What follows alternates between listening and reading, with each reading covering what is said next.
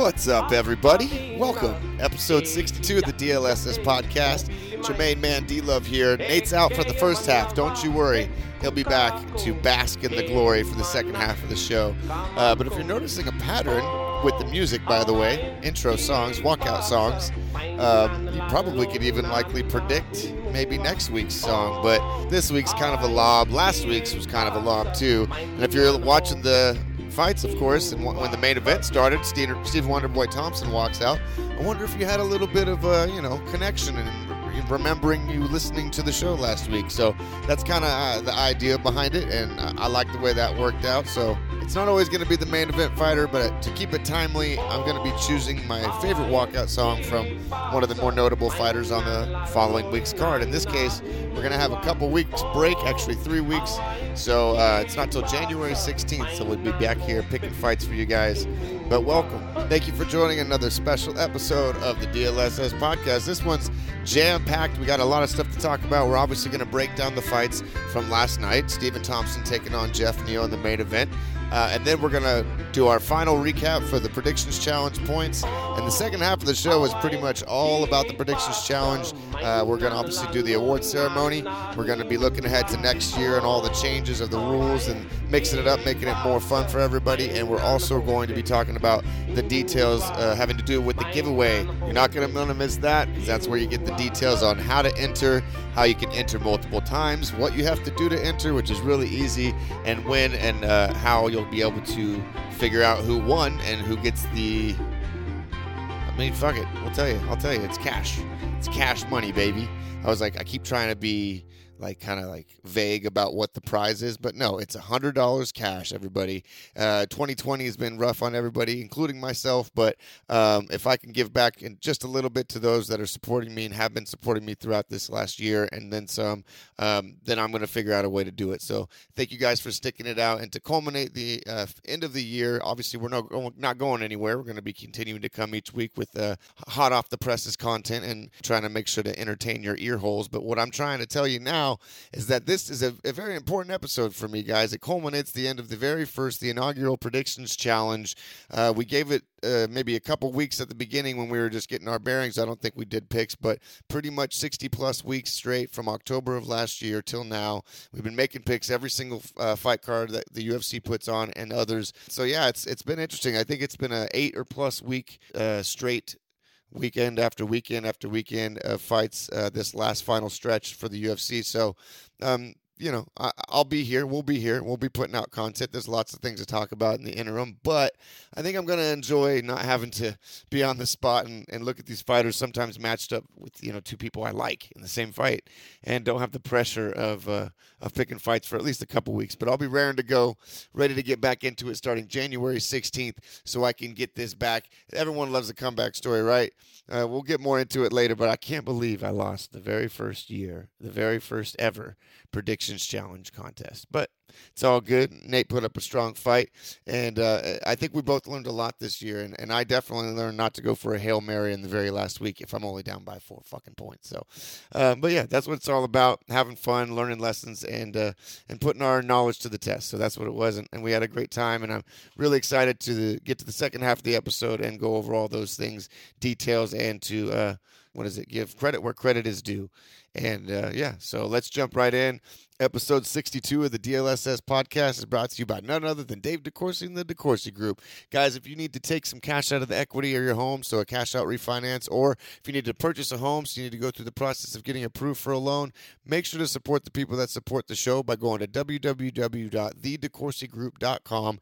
That's THEDECOURCY group.com. Let them know the DLSS podcast sent you, and it really would help us out a lot. And lastly, real quick, before we jump over to start talking about the fights, I got to keep doing it, man. Thank you guys so much to everybody that's continuing to order batches of the turmeric tonic. I'm getting a lot of great feedback. A lot of people have been had a lot of benefits coming their way from it. So that makes me very happy, and I can't thank you guys enough for the additional support.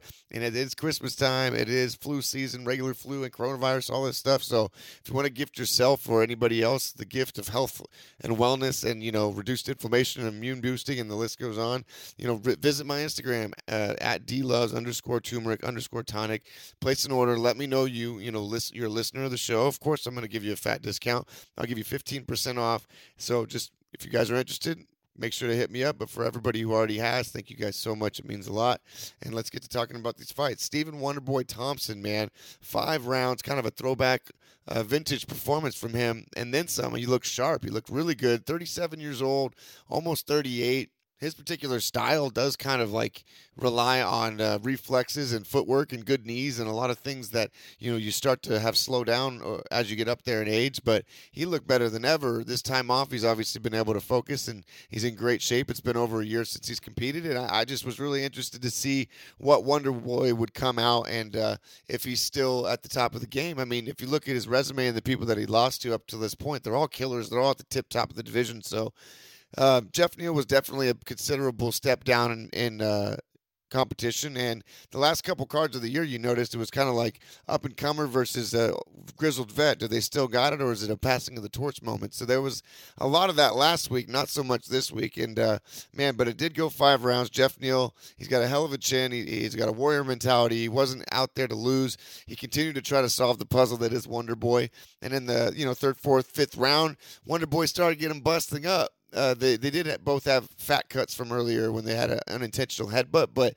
later on in the round, Geoff Neal was landing some harder shots and was busting up Stephen on the feet, but only in spurts. Stephen was winning, was leading the dance, was winning the striking exchanges throughout the entire fight, was basically putting on a clinic, but a few really hard shots did land a little later in the fight. So what I mean by that is that by the end of the day, they were both banged up, and they went to town. They had a gutsy performance, a gutsy war. They were hugging it out, respectful as hell in the cage afterwards, and they both leveled up in my opinion. But a phenomenal throwback performance for Wonder Boy, man. Again, like I said, he looked sharp. His footwork was on point. He was switching stances, coming from every single angle through all kinds of different strikes with the kicks and the punches. He was mixing it up well. Never allowing Geoff Neal to put his back on the fence, aside from those few brief moments. And overall, again, I think both of them will level up from this. Geoff Neal says he learned a lot, and he's not holding his head down. He had a lot of adversity that he had to overcome this year before even stepping in there. So he's holding his head high, and he's going to take this and learn from it and come back stronger, which is the right mentality. So congratulations to both of those warriors, man. It was a hell of a fight. It was a pleasure to watch. And, I'm looking forward to see if Stephen Thompson can have this last run up there in age, like I said, but he doesn't look like he's going anywhere soon, so we'll see how far he can take this momentum. Well, actually, surprise, surprise, someone got done a little early, a.k.a. I took forever to get to this point. I'm lagged today. But, we're not going to have to wait till the second half to hear from the man himself, my co-host, Nate. What up, brother? What's up? Perfect timing. I just kind of finished wrapping up my general thoughts on the main event, Wonder Boy taking out Geoff Neal. So why don't we just have you hop in and start there? Yeah. Overall, it went it went exactly how I expected. Stephen Thompson just rode his bike. He just kept active limbs moving, active jabs, active kicks. Took great angles, man, and just volume.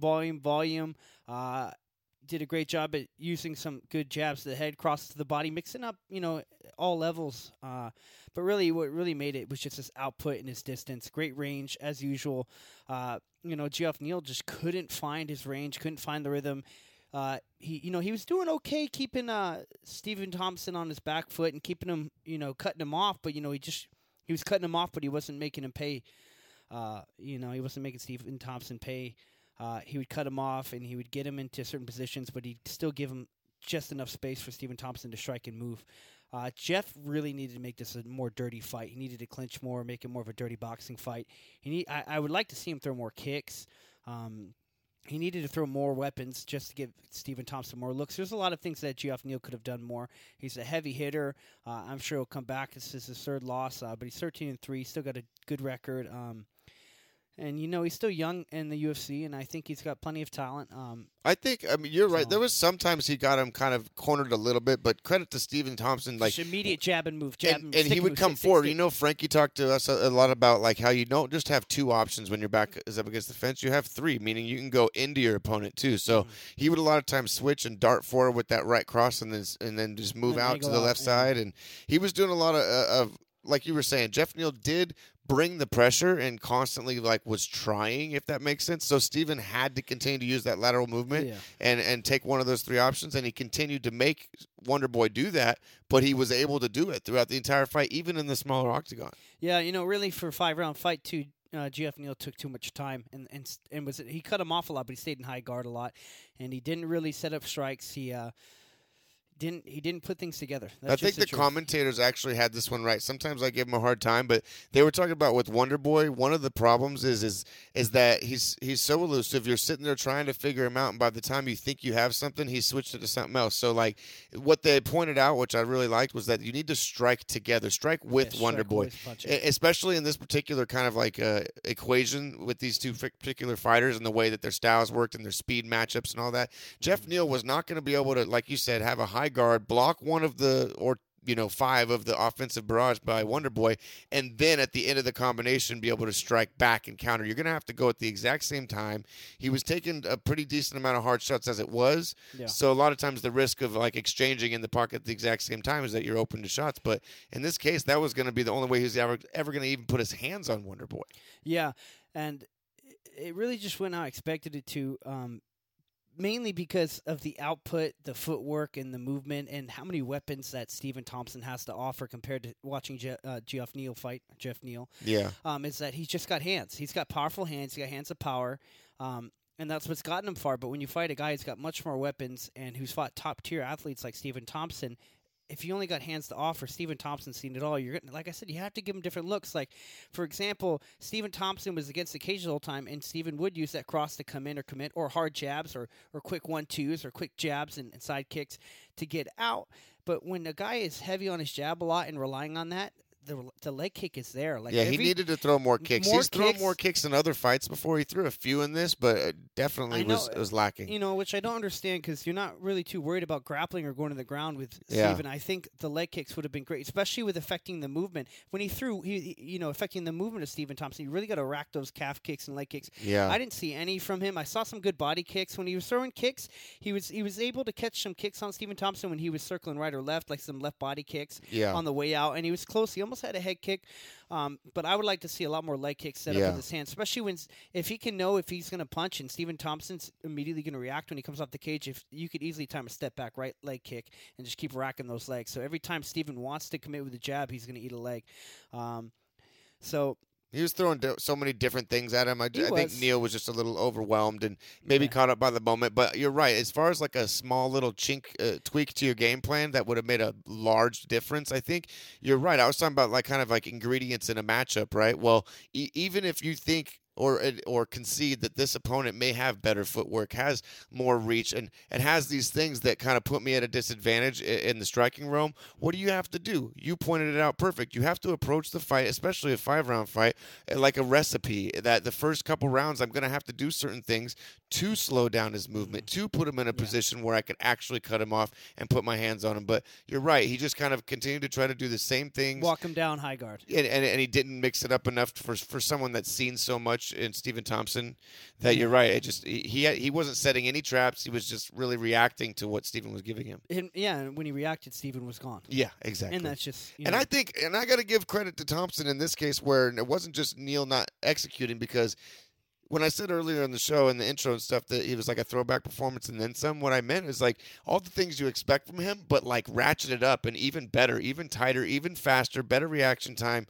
25-foot octagon is really tough for his particular style and size, and he was able to keep his back off the cage for most of that fight. So he did just a great job overall. He's just a very impressive fighter. I've sparred guys like that, and I've been able to catch him, but you have to give him a lot of looks, man. You can't just be high guard, because if you just stay high guard and walk him down, guy who's got volume like that and good reaction time, you're going to eat peppered shots the whole time you're trying to walk in. You really got to bait him. You got to get him to check, or you got to really start racking their legs, and then you got to go back to the head, or you really got to you got to give them a lot of looks to make them think, all right? You got to start tricking them, because if you make it, he was a walking punching bag. He was walking him down, but he was a punching bag the whole time, and you got to give him a lot of looks, and once you have him cut off, you really got to set up good combinations, like left hooks to get him into, or right hooks, or nice jabs, depending if you want to get someone against the cage, I'll set up a nice step-in jab to get them back. And if I think they're going to circle left because they have a better angle going towards their right, I'll throw a left hook to get them back towards my center, and then I can force them in the cage, and then I'll close my distance, and I'll mix in some knees, some good kicks.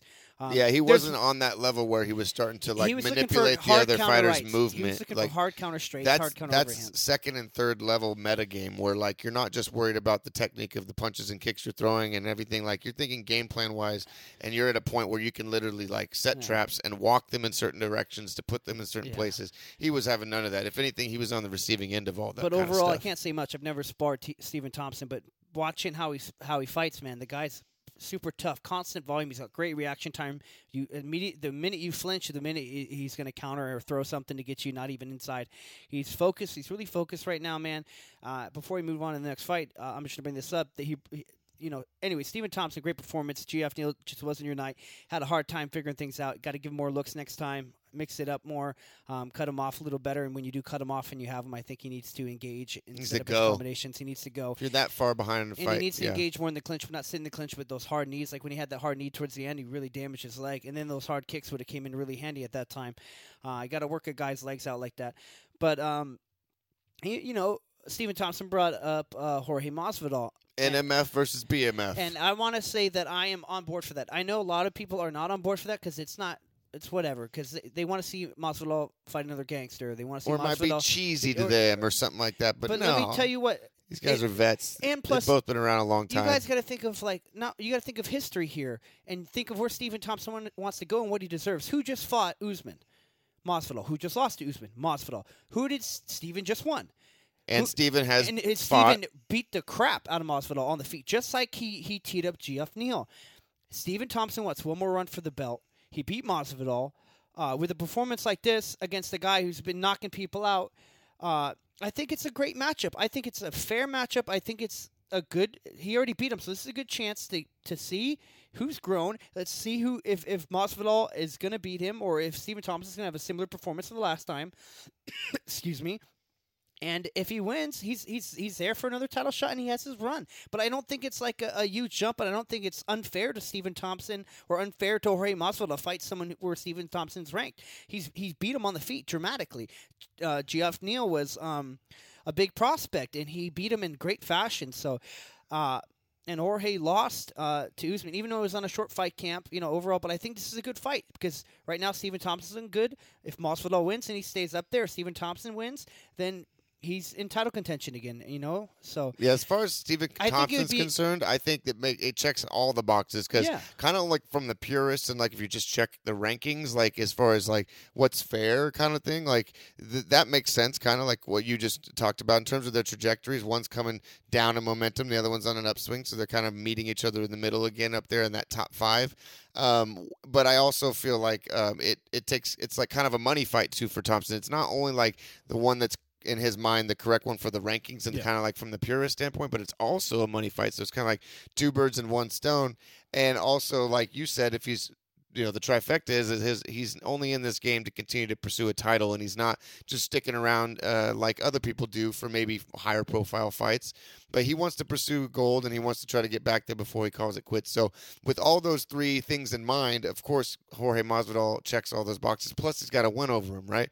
I think for Jorge, it's not necessarily as appealing because, it's not going to make him as much money as who he has potential to fight. Exactly right. So that's what's been on the table and talks for him is to potentially face Colby Covington, both of which lost to Usman. So that kind of helps their trajectory to turn out who's going to be the number one contender to face the winner of Burns versus Usman when that finally ever happens. So those kind of four are up in that little club, and it doesn't make 100% sense to let someone like Thompson back in, because he's a hell of a fighter and poses a lot of threats, as we just saw. So it's going to be ultimately to how the circumstances and the timing shakes out, because the UFC is not going to want them just sitting. They're going to want to make fights. So if I had to guess, in the UFC's long-term, vision and goals, they want to make the most money they can. So either they ratchet up the whole NMF versus BMF and they make it, or and this is loosely used term, quote unquote, protect Jorge in this particular case so they can get one or two more higher profile fights out of him before he potentially loses. Yeah. But yeah, But I honestly, dude, I think. But I'm down too. I yeah, threw it out if there. you're- I like the idea. Yeah, I think like it's fun. the idea. Listen, if you want to go based on money fight and if you want to go off trajectory here, I think it is I think it's a good move for Jorge to make money, but a bad move. I think he'll lose. I think Kofi Covington will beat him, and I think he'll beat him easily. That's just my truth. I think he will be. I think he's on the feet. He's way underestimated, and I think his wrestling, grappling, he's gonna just demolish Jorge in those standpoints, and he mixes it up very, very well. So you're saying if you're Jorge, let's pump the brakes, get the NMF money in I belt, think he has and a then better, face someone like I think Colby. he has a better chance. So I feel like he's beating only got a few more fights I left do before too. he And I think cashes he's- out. And I think he's got a better chance beating Stephen Thompson than he does Kofi Covington right now. That's just my truth. Just because that's my the opinion. wrestling threat.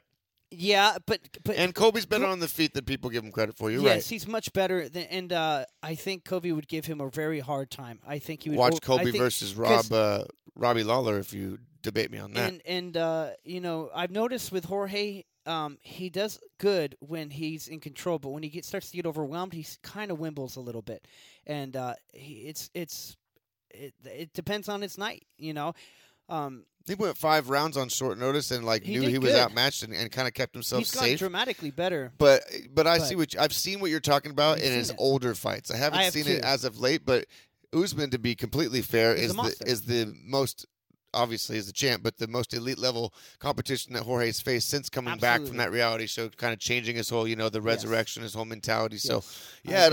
I don't know, man. It's kind of difficult to peg where he is, Jorge, that is skill wise, because I've been watching him for years and years and years, just like we talked about the Oliveira and stuff like that. It's taken him so long to kind of pop and be on the UFC and casual fans' radars. So now that he's up and kind of has this persona along with him, you never really, it's tough because versus Usman is one thing, but then versus Nate is a whole another thing. So it's kind of difficult to see where he actually fits in that top 5. Yeah, but he's an OG. He's a gangster. So honestly, As far as skills concerned. Yeah, straight up, I think he's going to go for the money fight. He's game to fight anyone, so I think he will probably try to go for Kobe Covington. I think it's a money fight, and it'll be very fun to watch.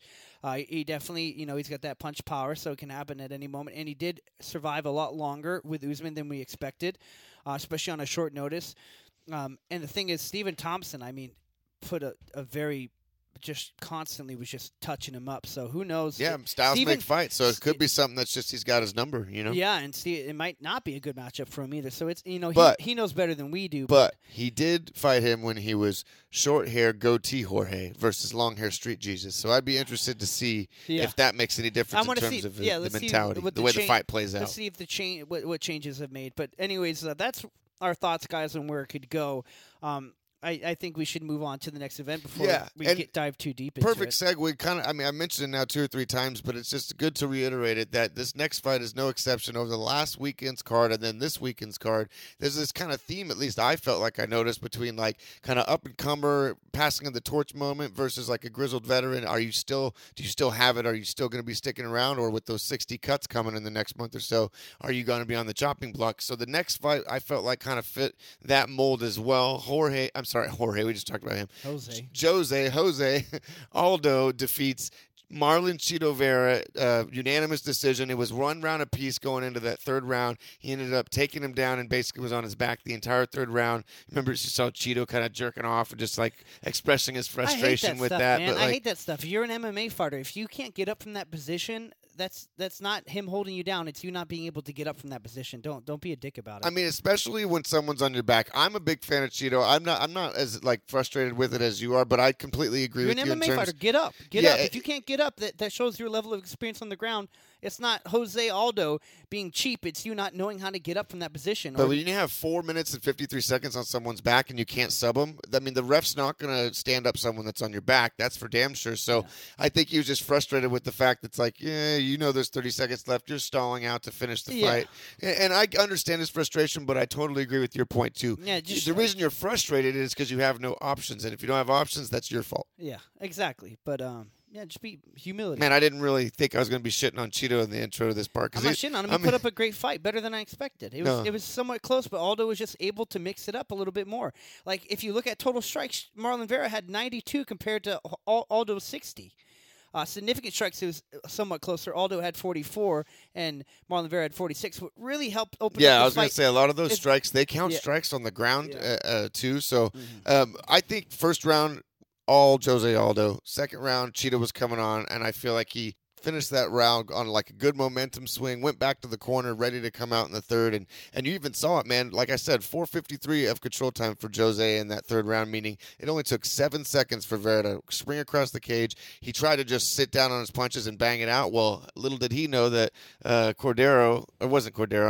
Peninares, I believe, is Jose's coach, told him, can you take him down? Let's have you take him down and switch it up this round. So as Vera went out to try to bang, he got game plan switch up on Jose, dropped him, put him on his back the rest of the round, and that was all she wrote, man. Yeah, that was really what decided this fight. It was a close fight, but I mean, in the second and third round, towards the late second round and third round, Aldo really started to mix up the body shots really well.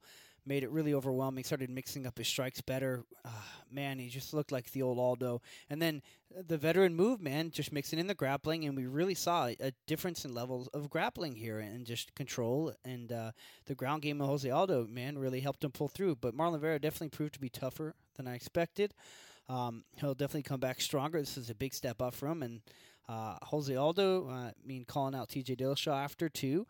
We'll see where that goes. We have a couple other people that called out TJ Dillashaw. Who else was it? It was Rob Font. So depending on who wants to, what direction that's going to go, I mean, that would be interesting.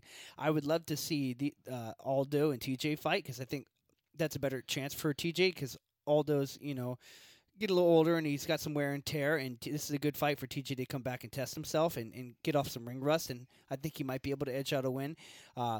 The thing is, with Rob Font, he's been active and he's game, man, and he's a scary dude. So I think that'd be a more dangerous fight for him to come back to. So I definitely think stylistically, Rob Font is more of a problem for TJ. Although I would love to see either of those. And like, I think it's funny. TJ was saying online, like, all these fools are calling me out because they know it's really my belt. Well, I think it's because you have a high-profile name. They all think if you were juicing the whole time that you're going to be an easier matchup than before. Exactly. And it's just. I think they just want to beat you up because you juiced. Yeah, and maybe, and that might be part of it. I mean, it definitely goes into the narrative to help build the fight. It gives them fuel for the fire in terms of talking shit to the camera and the behind-the-scenes guys on the way up, building promos. But I think sometimes, and I don't want to like outright say, I know people, and we're friends with people who are close in that proximity to TJ, so I'm not outright jumping on him and talking shit, but I just think sometimes people think people are calling them out for the wrong reasons. In this particular case, Rob Font, Jose Aldo, and a lot of other people, I just think that they're licking their chops. They see this big name guy that's been out for a considerable amount of time, coming off 2 shoulder surgeries, potentially less efficient, depending possibly on what happened. So all these other things go into it, and I'm excited for him to come back in that way. So again, I'm not trying to talk shit on the guy. I don't necessarily think I don't label him as like a lifelong cheat or anything like that. No. He explained himself for that particular instance, but all that stuff goes out the window in my mind when I start to think about who I'd potentially want to see him fight. So from just the pure fan in me, not thinking about either of their careers, well, maybe one of them, I don't want to see Rob Font get that fight, but yeah, that's just me. I think that would be a tough fight for TJ. I think it'd be a very tough fight to come back to.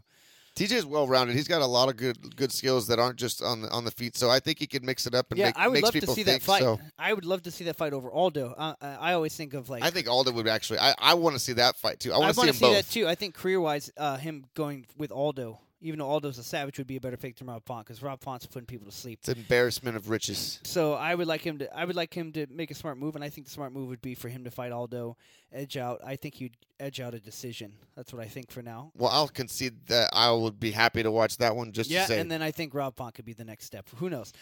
Speaking of Rob Font, I think let's just jump over to it. Rob Font, the New England Cartel, comes away with the first round, yeah? First round KO victory of Marlon Moraes. It was action-packed. So what time was it the first round? You're looking at it. 3 minutes, 47 seconds. My computer took a shit, guys, so I'm looking on our phones. 3 minutes and 47 seconds. Dude, so this was a back and forth, like I said, all action. There was kind of momentum swings both direction. Marlon Moraes switched it up on him and dove under his first initial jab, took him down, and there was some interesting kind of scrambling and grappling on the bottom. But once it got back to the feet, Marlon seemed like his arms were gassed from going from a guillotine and doing all that grappling, and he just was one step behind. Yeah, Rob Font just picked him apart with a 4-piece, man. Put him on his butt, bro. Almost took him out with a couple caught him with jabs. a good jab, right uppercut, and put him on his butt, finished him on the ground. That was beautiful. And It just shows you the power that Rob Font possesses, man. One of the punches that staggered him was a stiff jab. I mean, at bantamweight, the guy's throwing stiff jabs and shaking you. And what did we say last week, which proved to be right? Yeah. Calvin Kattar, man, he says that this guy's no joke. If anyone's gonna, make him push himself even harder in the gym, it's gonna be Rob Font, and that's a guy that's down a weight class from Kattar. But yeah, this really shows, Rob Font's potential, man. Just a dangerous opponent. So I'm excited to see more of him. That leaves us with a couple fights that we'll touch up. Michael Pereira versus Colin Williams. Michael Pereira, it was pretty close, even the whole fight, but Michael Pereira was really just able to mix in some grappling and takedowns. He was very patient, wasn't too wild, and was able to get the decision victory over Colin Williams. Excellent fight with Michael Pereira. Also did another call out. He actually called out Pettis, who we'll talk about shortly. We'll see how that goes answered. Touch on another one, heavyweight fight, Marcin Tybura versus Greg Hardy. Man, Greg Hardy looked pretty good on the feet for the first round. I thought he was going to possibly finish Marcin Tybura in the second round, but Tybura was able to get him down, and Greg Hardy looked like a fish out of water and was just not able to get up and got finished TKO on the ground by Marcin Tybura. Yeah, this is Marcin Tybura's third victory in a row. His last loss was to Augusto Sakai, who was a championship contender. So I'm curious to see where this goes, who he's going to face next, really.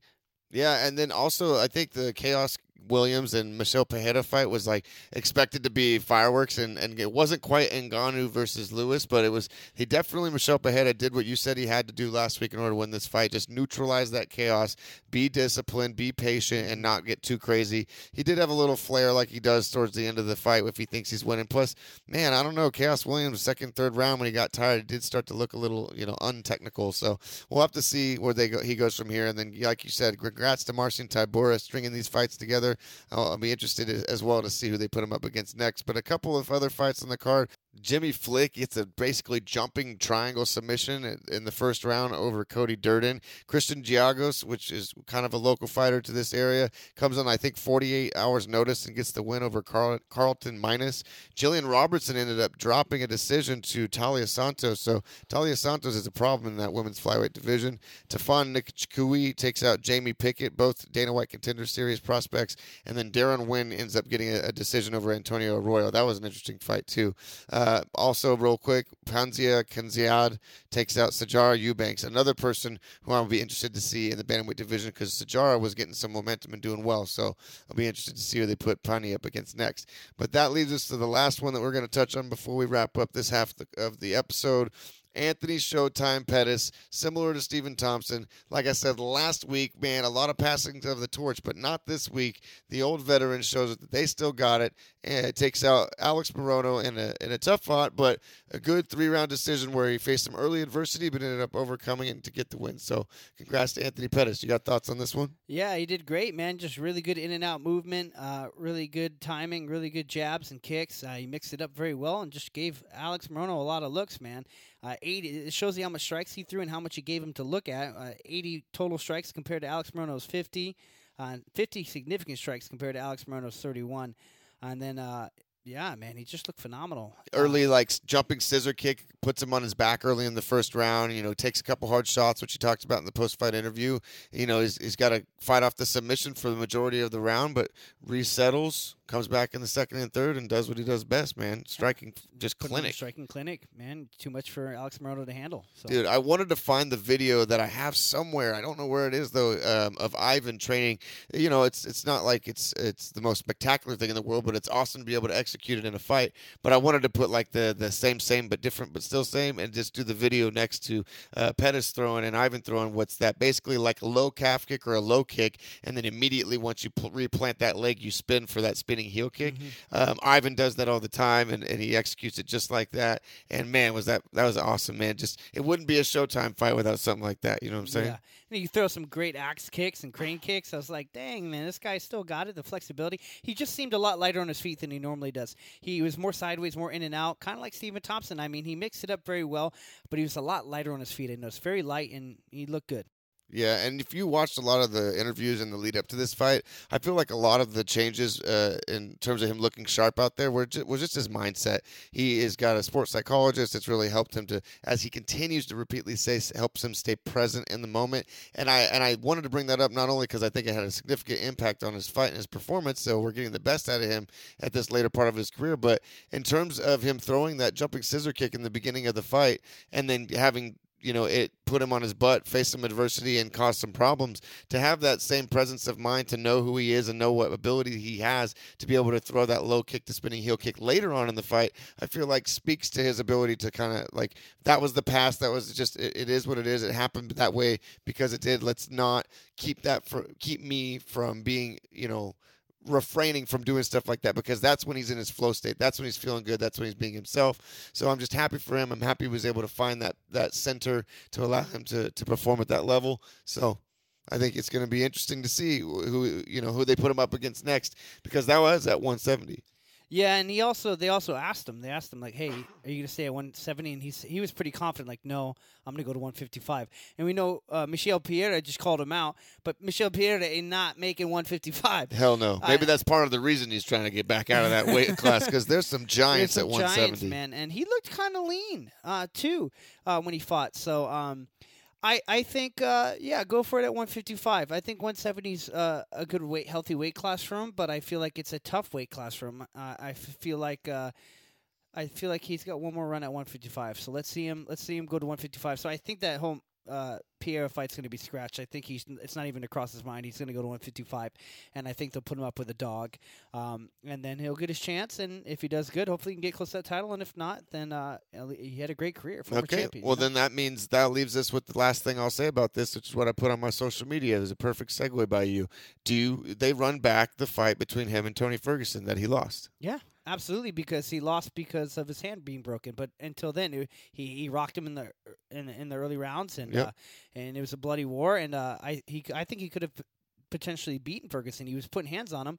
That newfound mindset and everything. Run it back. Let's run it back. Tony would like that high-profile fight, I feel like. He's coming in off a win. He's going down back to 155. Tony's coming off a loss, but against a very, very tough Charles Oliveira. So that keeps him up there in the discussion with a bigger name, someone that people know in Pettis. So maybe Tony should take this fight. What do you think? I think it's a great idea. I think it's an excellent idea because it's going to be a striking match, which is what he's going to want, better than a grappling match. And I think that I think he has I think that's a good fight to run. I think it's a great way to either shoot Pettis up there or keep Tony where he is, but we need to run it back. Yeah. I think it's an excellent fight, fun to watch. And would watch. We got to see what would have happened if he didn't break his hand. So for sure. And well, that pretty much does it, guys. That wraps up the recap for the last card of the year in 2020. And in order to culminate the last year that we've had making picks for you guys each and every week, we're going to take a quick break, come back, and then do the, I guess, called awards ceremony for the inaugural D-Love's Special Sauce Predictions Challenge winner,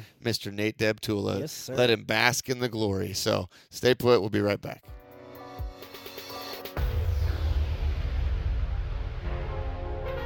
There you go.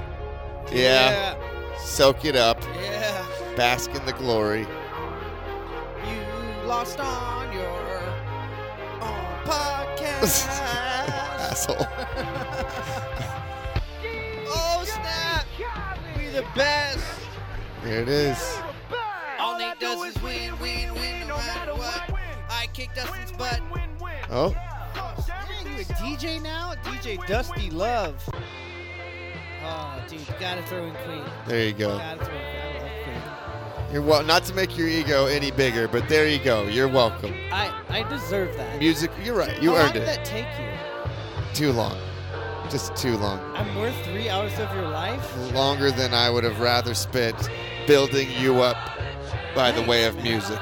I can only imagine the whole time you're just like crying, like, this is my podcast, and I'm making 3 hours of music for this guy. Jeez. No, I put it out on my Instagram, and that little kind of thought bubble sequence of how funny is it that you lost on your very own podcast. And my friend Wes, shout out to Sauced Meals, he responded, "Oh, you guys do comedy too?" So apparently, unintentionally, I do comedy sometimes. Yeah, it's like a way of being angry, but just making a joke about it, so it makes them less angry. Yeah. No. If you guys listened to the intro, I meant it when I said we both learned a lot. I enjoyed the process. Over the course of 60-plus weeks, man, there was not very many weeks where we didn't have fights to pick, and it put a lot of pressure on you to really, a lot, dude. I would like the last one, dude. I was so laser focused. I was like, it was my best one, 13 points or something like that. That's right. We'll get into those points. Actually, if you guys want, we're just going to go back classic style, even though this is the ceremonious episode for, Mr. Nate Guys, over if here. you don't get it, I won the predictions challenge. Oh, shit. Apparently, if you say it, too, the music starts. Dude, that was miraculous. Yes. Well, let's do it. Give me the loot. Let's recap the points. The 2020 Predictions Challenge results are in. Nate ends up killing this week, as he said earlier, with a 13-point sweep. I need to learn my lesson and not go for the Hail Mary. I was closing in on you. No, but I felt like I was pretty, legitimately had faith in some of these. It turns out there were some solid underdogs. I guess Rob Font came through, but the other ones, no. The older grizzled veterans decided to show him, nah, I'm still here. I'm still relevant, so come back another time. But 3 points he gets, exactly calling it right on Anthony Pettis, unanimous decision. We both got a goose egg on Hardy. Shit the bed there. But Santos, he also got 3 points, unanimous decision. He got 0 on Moraes. I did get some points on Font, but that was about it because he also got 1 on Pajeda, 3 points calling it right on Aldo, and 3 points calling it right on Thompson. So that's 4 fights. He called it exactly right. I guess no other way to finish off the year than with pretty much a clean sweep. 13 points to 2, ending 236. Wait, I got to wait because I do this on purpose with the gunshots. 236 to 221. Is how we wrap the 2020 Predictions Challenge. Congratulations, Nate. This is probably your hand. This is the only good thing that came out of 2020, I think.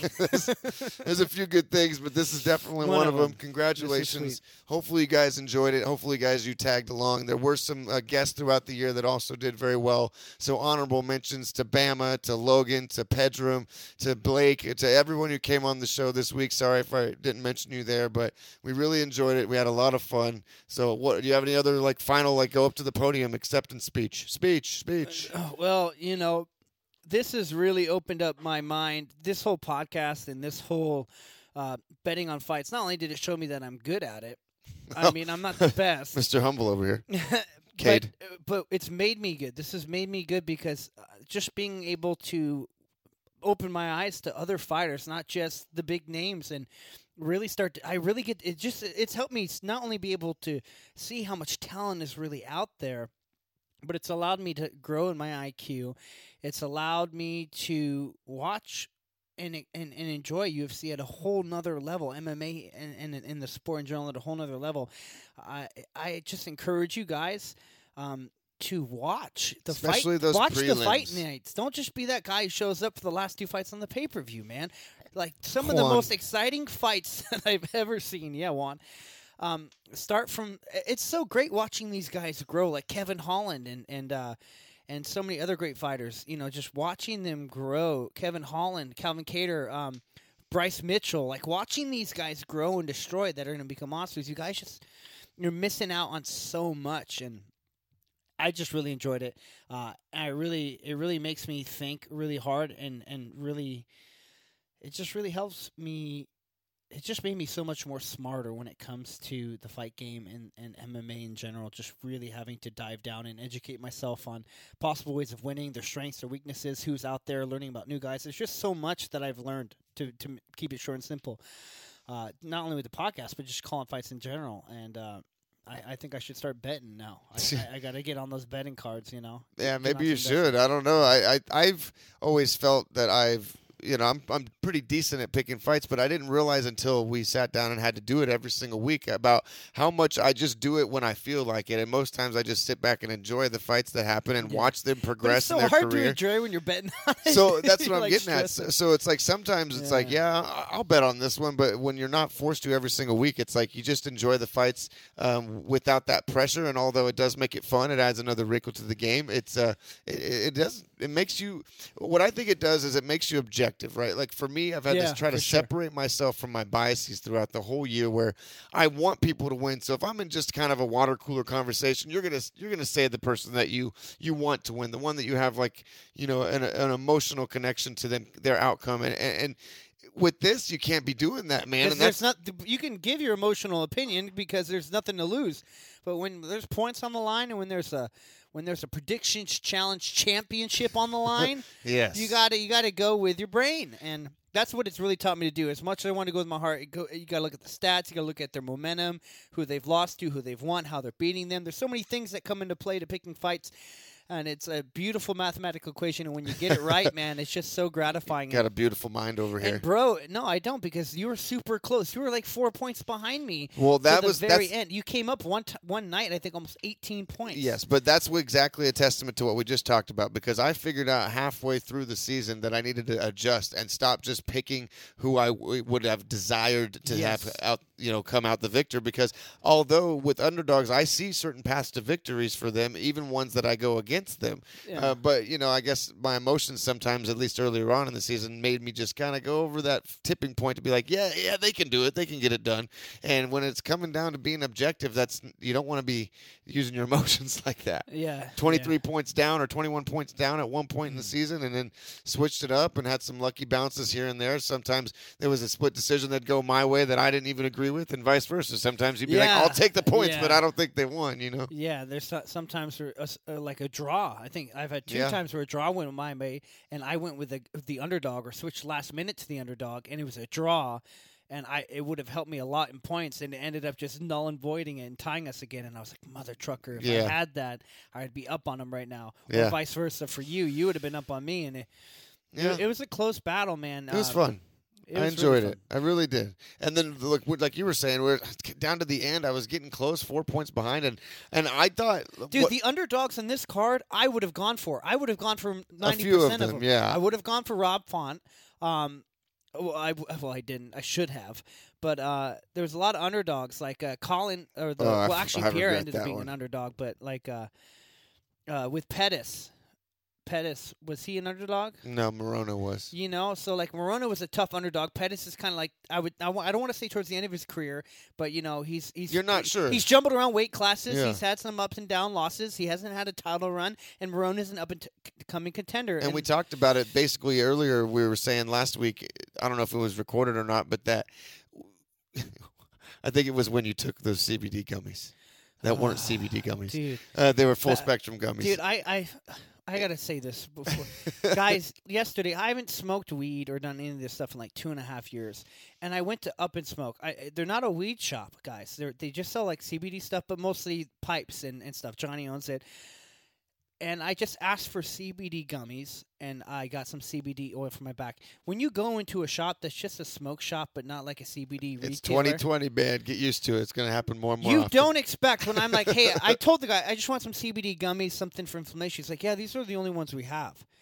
They weren't CBD gummies. They're full spectrum edibles, and I do not metabolize edibles well at all. I was high out of my mind for like 6 hours. He's one of those people that has a super high sensitivity to 11-hydroxymetabolite. So he takes one bite of a regular edible. He's on an acid trip for 7 hours. So in this case, he got lucky and only ate one little cube, which I almost ate two. I was like, oh, these are CBD gummies. I usually have 2 or 3. So he basically got the same experience as someone like me that needs to eat 200 plus milligrams to feel. So he was legitimately edible high as fuck. I was high. So I said, I don't know if you'll make this connection. This is the whole point of me bringing this up. Not really. I held it pretty well. I controlled it, but I said I need to tie this knot with why I brought this up. I said it's crazy, man. When you're picking fights, it's not just like a mathematical equation. There's human beings involved. And you stopped and you looked at me all high. You're like, that was beautiful, man. And then you walked in your room. It was awesome. It was super. It seemed very profound. But it's true. It's the emotion. You got to touch on it. You got to, when you're picking fights, you have to think it's not just about their stats. Like, it's not a video game. These guys have emotional things they're going through. It's mental warfare in there. And if you're not mentally focused, if you have other things on your mind, and you're not focused and you're not remembering the combinations of the things that they taught you, as human beings, things can affect you in life to where you're thrown off your game constantly. Like, watch how Mike Perry unraveled throughout this entire year because he has an unstable outside the cage He's so life. on and off, Yeah. And I think even some of his striking technique has changed a little bit for the worse, I would say. My whole point is, it was beautiful to me when I heard that stoned out of my mind because it's the truth. It's that's something that I've also played a part too. It's like, okay, is he coming back from like with with what's his face? Anthony Smith, you were talking about how he felt like he was going to bounce back, and he was good at jumping, coming back into the next fight, not taking in the adversity from the previous fight. And after his Glover fight, he came back and had a bad performance against Rakic, but then came back and won the next one. You saw Dominating that coming. Performance. There was just situations where you could say, okay, basically you used the term momentum earlier, and that's kind of what we do. We look at their career trajectory, their wins, their losses, how they're winning, how they're losing, but it develops kind of like a persona or a feeling, an aura of how are they doing in their life right now. Are things on the upswing, are things on the downswing?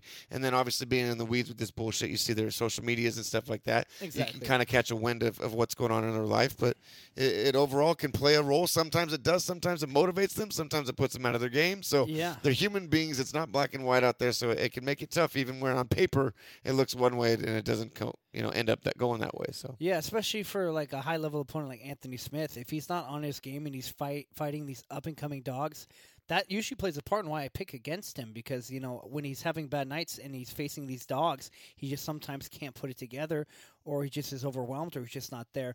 But another prime example of what we're speaking about is, for example, when you get knocked out for the first time in your career, or not in a long time. Marias, really just, I expected him to be a dog and to mix it up in the striking and to fight like he normally does in the pocket and mix it up very well. But he came out there with a totally different game plan. Was not his night. Tried to take him down. Burned his arms out early. Might have been his undoing. And then got picked apart. And it could be his own mental warfare just from getting knocked out. He doesn't want the fear of getting knocked out again. Sometimes you hesitate and make irrational decisions like. Or doubt yourself and go away from what you're good at. Like Anthony Pettis went ahead and continued to be Anthony Pettis later on in that fight when he could have been like, fuck, I did a flying scissor kick, and now I'm on my back again, And I only have 2 rounds to catch up. Yeah, so it's the mental has the mind controls the body, guys. So no matter how good you are technically with your physical abilities, if you can't get your mind right, it doesn't come out on the night. So yeah, that's why. Yeah, they're humans, and what it comes down to is they could be an Israel Adesanya. They could be such a dominant force, but someone passes away in their family, or they have an underlying injury that's really bothering them that they haven't told anyone about, but they're still fighting. All these things could affect them on that night and cause him to lose. These are things that are dramatic that can affect the performance of an athlete. So.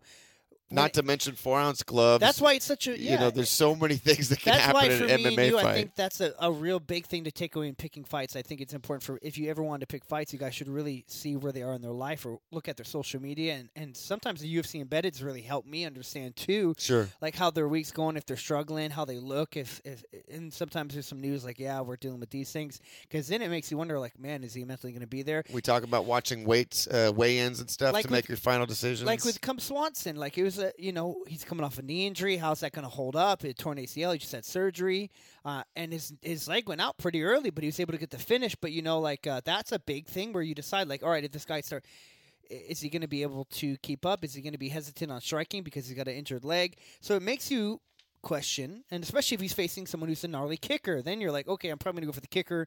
And if he wasn't such a veteran, hadn't already been through wars and had that mental ability to fight through that adversity. I went against Cub Swanson. You know what I'm saying? I went against Cub Swanson. So, again, they're humans, and there's so many things that come into play. And I just find it so fun and intriguing how many small aspects and how many things you can truly use to help pick. And then at the end of the day, it's completely unpredictable, and that's why I think the way I'll button that up is that I don't feel bad by losing because we sit together, we watch fights all the time. You have a lot of knowledge. You have a lot of knowledge from an actual practical standpoint of doing it yourself as well. I have a little bit, but not nearly as much as you. You've instructed other people on how to execute techniques, so you see it from that eye.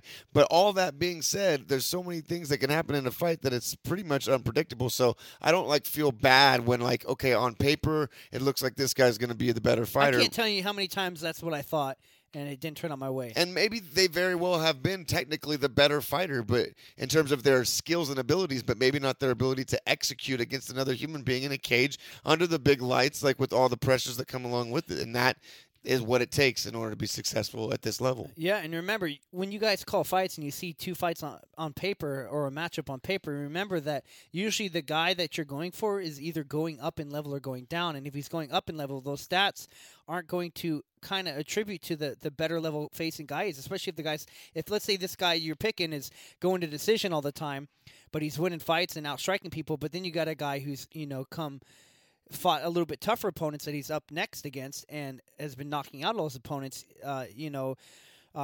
this fight has a less potential of going to decision and potentially like a mid-knockout or to first-round knockout. So then you got to start thinking, well, his stats are good if he goes to decision, but if he's facing a guy with power, it's going to change now. There's so many things that... We see that a lot from the regional scene to UFC jump, right, where they're just knocking out first-round finishes and a lot of the regional opponents, and then they come in, and then that very first fight against somewhat of a higher competition, we don't know how it's going to go. Are they going to continue to look the way they've looked with the step-up in competition, or should we not expect them to be able to finish their opponent or look anything like they've looked against? And in a situation like that, if it were to come to me betting or picking, that's where I meet in the middle. A lot of times I go with the known commodity, but a lot of these breakout stars this year ended up putting me behind in points. Yeah. Because I didn't know much about them, watch their 2-3 regions, do my tape study. Okay, they're putting these fools away in the first round, but, they're facing a higher competition. This is the regional scene. These fighters suck kind of thing. So going to UFC now, it's going to be different. And then sometimes they come in and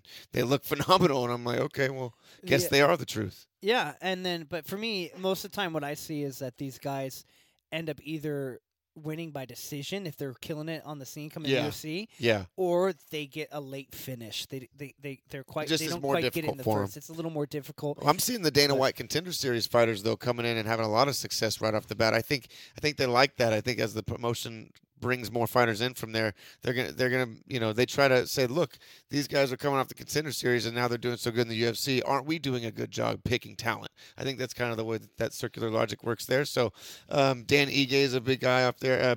What was it, a few weeks ago? Perez was the first Dana White Contender Series alum to fight for a title. It's just, when it comes down to it, guys, there's just a lot of different things that you have to consider. So however much you may think you know about it, us included, you never really can predict what's going to happen, and that's why it's so fun, and that's why we watch. Yeah, but there's a lot of pieces of the puzzle that you can use to help. You can look towards, And I would advise you to look at their stats, how they're winning, who they fought compared to their opponent, and then definitely where they are mentally and physically, and so there's a lot of stuff to put together. I mean, I could go on for hours, but yeah, it was a fun experience. I'm glad I won. I'm glad it was super close like this. This just makes me know that next year. Oh, I'm going to try to hit the ground running, baby. Step it up, man. I'm going to have to be on my toes, man, because that was a close one. I was biting a bullet. That was a good job. Congratulations. And speaking of next year, there's a few changes that we're going to make to the Predictions Challenge, and I think you guys are going to like them. I haven't really gone over all of them one by one with Nate, so that's pretty much what I'm going to do to also explain them to you. And to introduce this, I wanted to say this before, but part of the whole thing I did with the Hail Mary, Nate, excuse me, was I wanted to prove a flaw within the system, within the scoring system. Well, it didn't happen this last week, but I'm sure it would have happened previous weeks had I gone with all underdogs and mostly unanimous decisions on previous weeks. There would have been a week where I could have shown the flaw in this, because the way the point structure is, it incentivizes you to go with underdogs, which there's no problem with that. I'm fine with that. But with the whole unanimous decision thing, which is the most common type of decision, it would, if you went with an underdog and you got it right for any one of us, that would have been a 4-point swing. The extra point for underdog, the right fighter, and unanimous decision, both points there. So my whole point is that if someone leaned on unanimous decision underdog picks for a couple weeks, they may have a week where they could have just jumped ahead solely by just going that way, based on the way the points were structured. So that's going to be one of the changes. But we were good boys. Yeah, we didn't abuse the system, essentially. No. And on that note, I wanted to point out that you could have literally tailed every single one of my picks for the last few weeks with that few-point lead. So then there would have been no points changed. Yeah. So I appreciate that you picked them the way you thought they were going to go. Yeah, absolutely. Excuse me. Because now it made that 20-point lead even better. So I ain't mad. Sorry, taking a drink because my voice is... we're getting to the end of this episode. We're at the hour mark, so I apologize, guys. But That was just a little teaser to explain kind of the genesis of why I wanted to change the points structure. Not a lot has changed. I'm going to go from the top, see if you can follow me here. Normally, this last year, we did like anywhere from 5 to, on the heavier end, we do 7 picks, right? That didn't happen all the time. It was mostly closer to 5 or 6.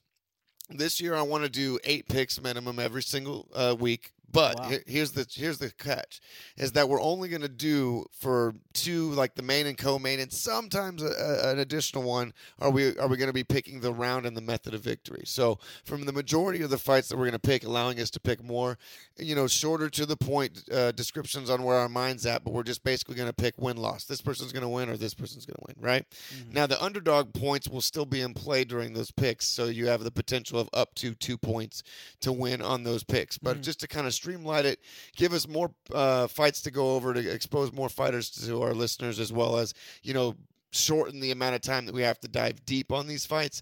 We're going to shorten it to 2, maybe 3 max in terms of the deep dives and the method of victories and what rounds or decisions, stuff like that. Mm-hmm. And the majority of the picks are just going to be straight win-loss. Okay.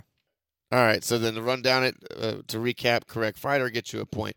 Underdog gets you a point. Method of victory got you a point in the previous year, which will still get you a point in the future year. So if you pick a sub, a TKO, or a decision, cool, you get an extra point for that. Now, this is what I was talking about earlier. Decision is only worth 1 point, and it covers both unanimous and split decision. If you say, I want this person to win by decision, and you just say decision, it covers both, and it's only worth 1 point. Now, if you think this fight's going to be super close, and you think it is going to go the distance, but it's going to be so close that the judges are going to have a difficult time with it, and you want to take the risk and go for a split decision, you have the potential to get both points if it goes split and decision, right? Okay. If it goes unanimous, you don't get any points at all. So you're taking a risk by saying, I think this is going to be a split decision, risking it, but also potentially getting that extra point for it. Does that make sense? Yep. All right, so moving on. We talked about round and method of victory. So if I picked second round TKO, for instance, right, in this last year's scoring system, that would give me 3 points, obviously, potentially 4 as an underdog, but the correct fighter, the correct round, and then the correct method. Okay. Now, next year, if you get that trifecta right, you get an additional point. So if you correct the correct round, the correct method, obviously the fighter, both round and method, you get an additional point. Okay. Now, if you get the right round but wrong method, or right method and wrong round, you still get that point, but you don't get that extra point for calling it correct on all 3 fronts there. Does that make sense? Yes. And if he's an underdog, do I get another point? Of course. Okay. Underdog points are always in play. Okay, always. Free okay. Okay. And so the second to last tweak is we're going to do a fight of the night pick. Now, I've tried to explain this to people because they used to do fight of the night, submission of the night, performance of the night. Every night. Every but single night. But they don't do that all the time now. Now it's just separated by 4 performance bonuses. And they will call it fight of the night if they end up having what's called a fight of the night. But all that does is, all that means is just 2 out of those performance bonuses went to 2 fighters that are in the same fight. So then now they call it fight of the night. So for instance, there could be 4 different people who get a performance bonus because they all did great, but they were all on different fights. Yeah, but if 2 guys fought the same fight and it was just a gnarly fight, they both get performance they bonuses. Both get bonuses. It's a performance. It's a fight of the night. So it's a new bonus pretty much that the UFC is giving out. Like, even if you lost, you get a bonus. Yeah, there was always 4 bonuses technically. Yeah, but I guess I'm just trying to say this for listeners. I know we're on the same page, but usually for performance of the night, only the winner of that fight, of the performance of the night, the person who gets the KO or the submission victory, gets a bonus. But for fight of the night, the guys that competed in the fight of the night, both of them get bonuses. Yeah, the even winner the loser. and the loser. That's because right. they both competed in fight of the night. It was a hell of a fight. And so... Yeah. And usually, obviously, fight of the nights go to what? Decision. A lot of times. Right, or else if... exactly. Otherwise, one of the 2 fighters would probably have gotten one of the other bonuses. I'm sure there's been a rare chance when... I'd have to do research when there's been like a 5-round fight, like with... we'll probably do Korean Zombie versus Yair Rodriguez with the elbow of 5 seconds. Versus Calvin Gastelum. Yes. That was probably fight of the night. That was fight of the year. Yeah, fight of the year. And, Calvin got finished towards the end. But still... but they both got bonuses. That's true. So that's true. Okay, so what I'm trying to say is there may be some weeks that go by where there's 4 bonuses given out, but there's technically no fight of the night that week, right? So with our predictions challenge points, what we're going to do is that every single week you have to pick what you think is going to be fight of the night, right? Mm-hmm. So 1 point is technically kind of like, I didn't get to this point. You can bet up to 5 points on whatever fight you think's going to be fight of the night, right? But what happens if you don't get it right? You lose those points. Okay. So if you think this Can is a I week, choose not to bet on fight of the night? no, that's the thing. We both have to pick one for each but week. we have up to. I can bet up to 5 points. Yes. Correct. I can choose just to risk 1 Exactly. or 5. Exactly. So if we think it's a card where like I don't really think I think these are stinkers. I don't think there's going to be any fights of the night. I'm definitely just going to do the one. Do the 1 point. Yeah. Exactly. Because then you lose 1 point that week. We both, if we both went that way, we would both technically lose 1 point that week. Yeah. So it's not unfair because we both have to bet on it. Exactly. You have to every single week, even though there may not be a fight of the night that week. Yeah. Excuse me. The only Sorry. thing End of the episode. You have to deal with the yeah. coughs. So basically, each week we're going to pick which fight we think is going to be the fight of the night. That's why you got to stop smoking trees and eat edibles like me. I know. For real, though. You're right. For the kidding. listeners' sake. But it was an accident, guys. I really didn't want to do it. it worked out, though. I survived. Worked out for good content for the show. No, Yeah, but basically 1 point's on the line minimum every single week. So say, for instance, you get a shitty week and you don't get any points, any fights correct, you could technically end the week with -1. Yeah. So it just kind of keeps us honest. Like even though, say, like you win all the fights of the night, but then I got the fight of the night, so then that makes us tie for the week. So it just adds an additional wrinkle to make it fun, and then allows you to exert your confidence if you really think, okay, this is the fight I think is going to be the fight of the night tonight. Yeah. I'm betting 5 points on this motherfucker. You know what I mean? Yeah. Totally. No, that makes complete sense to me. That's a new one that I'm excited to implement for sure, because that's going to be a nice little chess piece there. Okay. And then the very last thing changes for the points. And granted, I'm just, I'm fucking around here. I'm just making it up on the fly. But if things in action seem to be causing difficulties or problems, we'll mix it up. We'll change it up. We'll make it work. But one additional point is on the line each week for who wins on like the win-loss tally. So just straight up win-loss. So say we pick 5 fights and you went 8 fights, you went 5-3, and I went 6-2. I get 1 additional point because I beat you on the win-loss that week, for instance. And I've decided to do 5 points, not 10, because of how close this particular year ended up. But at the end of the year, because we're going to do a running tally, whoever wins on the total number of fights win-loss ratio gets an additional 5 points at the end of the year to maybe, in my case, that would have been the 5 points I would have possibly needed. So that's the differences. That's the changes. That's what you guys have to look ahead to for 2021 for the DLSS Predictions Challenge. You have any thoughts? Yeah, just in case, because my mind went somewhere when you said that. You're like, well, obviously the guy who wins the predictions challenge is going to have the best ratio. Not necessarily. And not necessarily, Yes. exactly. And that's because you have to understand there's also the method of victory, The round and stuff. underdog points. So that plays into part there. So we weren't 13 or however many parts separate at the end of the day, at the end of the season this year, because we picked 13 different opponents against each other. We were different because sometimes he picked second round TKO and it went decision. And yeah, because you could pick the same guy who wins. Different I could method, just pick a different better round. method and make more points. Exactly. So it is completely fair to do that. So It's going to be fun. So I hope you guys are excited. The last thing I'll say about the predictions challenge, guys, is that I do want to have more engagement. I do want to have more people come on and do the picks with us like we did last year. We did have a good amount of people that came in and were guests, and we had a lot of engagement throughout the year on social media and stuff like that. But I want to make it even more lower the barriers to entry, especially with COVID and people not really traveling around. So I'm going to be trying to have more guests each week for the predictions challenge. I'm going to work out with the iRig that Nate was explaining to me to be able to even do it over the phone, or maybe I'll just have you record like a minute of your time just giving your picks and play it on the show. But if you guys are interested in being guests and going head-to-head against Nate and I on the predictions challenge, make sure to reach out to us on our socials, and we'll be happy to have you on. yeah, absolutely. I mean, I would like to find one of y'all who's just willing to compete the whole year. If you think you got what it takes, That'd be fun, because that does make it the most challenging. Yeah, we'd love to have a third competitor here, and see. Let's see. I know Matt Rojas is a pretty diehard fan. I don't know if Matt's still listening. I don't know what he's up to these days. I know my boy Jose Nunez does it every week on his social, at least for the main card only. So let's see if he can grow some balls and do some prelim Jose, fights. what's up, man? Where you at? Yeah, that would be great. I mean, we would love that precipitation, that participation. I want it to rain. We would love that evaporation for sure. We would love that condensation. No, Got any more? That was good. We would love that procrastination. No, this will definitely make it spice things up a bit. It takes away some of the loopholes that I don't think we would abuse because I think we're fairly honest guys when it comes to doing this. But it's good that now there's no chance of you utilizing the tailing aspect of the predictions. I could have totally tailed you. You actually mentioned that to me before, and I'm quite like 3, 4, or 5 cards ago. I'm proud of myself that I didn't do that. Yeah. I was like, you know what?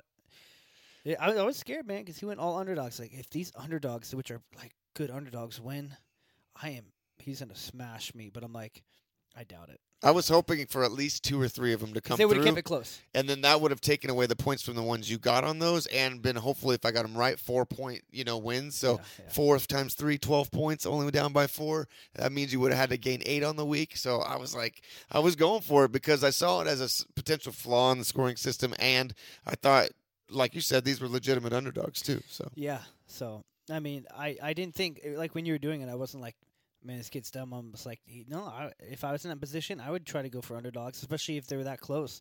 I mean, some of them were pick'ems when we first originally did it. Like exactly. Like the Hardy Tybura fight there was 3 of them and that so were was pick'ems. Colin Williams was really close with Michelle Pajeda, yeah. And then Pierre ended up being the underdog, and Williams ended up being the favorite at the night of the fight. So.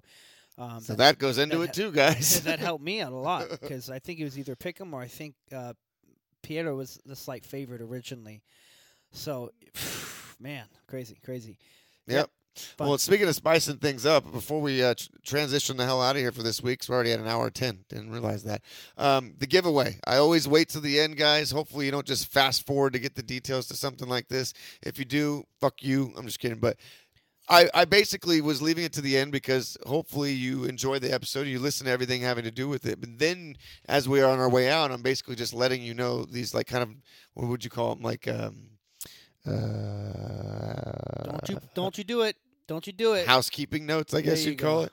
He was gonna pause it. We gotta go with the flow more. I'm fucking tired, man. This is a long episode.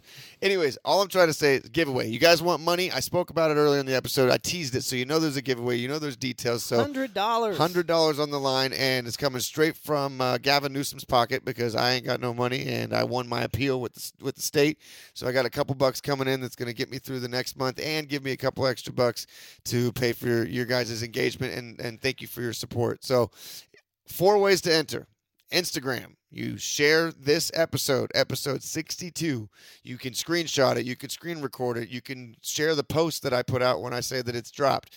Share this episode with hashtag DLSS, hashtag 100, hashtag giveaway. All 3 hashtags have to be there. When you do that, you also have to DM me a suggestion for what I have to do as the loser of this year's Predictions Challenge.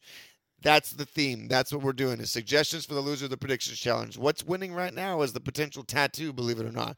So even if I end up going with the tattoo and the second place one that I like the most, I'll give them the $100. This is 100% subjective, guys, so don't think it's some random drawing. You have to get creative. You have to find funny and cool things to suggest, so I like it the best, and then that'll make you win the challenge. As I said, 4 ways to enter. Instagram, share the episode and send me a DM with your suggestion. Make sure not to forget the hashtags. Twitter, same thing. You have to quote tweet the tweet that I put out saying this episode 62 is out with your suggestion and those same hashtags. If it's too long, paraphrase it and then DM me. Thirdly, if you don't have any social media and I find out you do, that's fine, but you better think up different suggestions for these entries. Otherwise, they're not going to count as additional entries. But you can send a straight email to me if you'd like. Dustin_R.love@yahoo.com. Email me, tell me your name, give me your suggestion. That's another entry. Last entry, and my Telegram. Telegram. My favorite entry, and the one that might get you extra points if there's 2 that are neck and neck, and one of them comes through. The backdoor entry. Fuck off. If it comes through Apple and iTunes, guys. Yes, review? I'm whoring myself out. We need that engagement. It helps with the algorithm. But if you go into the rate and review sections, hopefully 5-star review or rating, of course. But if you go into the review section and you give your suggestion for what I have to do as the loser of the Predictions Challenge this year, there's an additional entry. So you can enter up to 4 different times, get creative, give 4 different suggestions, because it is subjective, and what I decide to do, again, if I do the tattoo, I'll choose the second best, but what I like the best is the suggestion will end up winning the $100. That's it. There it is. My fucking voice is gone. What do you guys think? Guys, just remember that he says the suggestion he likes the best. It's subjective. So, I mean, I'll powwow with you a little bit on exactly. it, of But no, I'm not saying you're a douche. I'm not saying you're leaving me out of this. I'm the winner. That's all I need. My whole point is, I'm telling you, if you make up something absurd and ridiculous and cruel, he's not going to like that one the best. I might laugh. He might laugh. So try to be creative. Think of Dustin, something that's a good punishment or something that's cool that he should do, but something that he will like doing. And I'm going to record it, so something that maybe will make for good content. Yeah, but if like, oh, you need to go slap a homeless man and then poop in his box or like take his. Did you read my diary? Yeah. That's what. If they would have said that, they would have won. You can't be giving away the ant. No, or I'm just like kidding. you need to like go jump in like a cactus bush or something like. Oh, that would suck. Yeah, we're not gonna do anything crazy like that. But ice bath or jump in a cold lake. Or like you have to go buy a I'll say custom it quiet. belt that There, says Predictions Challenge Champion on it. And Well, I was gonna give it to me. suggest that maybe we can try because I'm broke to go in halves on one me, of those. me and you will go halvesies on a belt. I'm sure they're like $80. But that's not fair because you won. So then next year, like if I win it, it's like, do I just give you $40 finally for the half? No, I'm saying since you lost, that's your punishment. You have to give me $40, and I'll contribute. And you'll get to wear the belt, I guess. And I get to wear the belt, and I'll contribute. It doesn't mean next year that you have to spend another $40 because we already have the belt, so you don't have to spend any money. Yeah. Well, Nate won the Predictions Challenge giveaway, guys. So here's your $100. Give me 60 of it back or 40 back. How's this working? I'm just kidding. I don't know yet. Well, we'll see what the guys have for suggestions. Also, guys, if you have a chance, please share these posts when you do. If you can tag me and Dustin in it as well. That's obviously not the stipulation. Oh yeah, it is. For that, but I would love for you to tag us in it because we're going to be sharing it, and I'd love to. If we can increase our following and be able to get this out on get ourselves out there as well, that would really help. So if you can just tag us in those posts as well, or at least me at Nathaniel Deptula, Nathaniel, last name Deptula at Nathaniel Deptula. That is my Instagram tag. Yeah, guys, just that'd be share great. the content, share the show, share the post. I know we have listeners. I have numbers. I have analytics that come in. So I'd really appreciate it if you guys, I mean, are you embarrassed?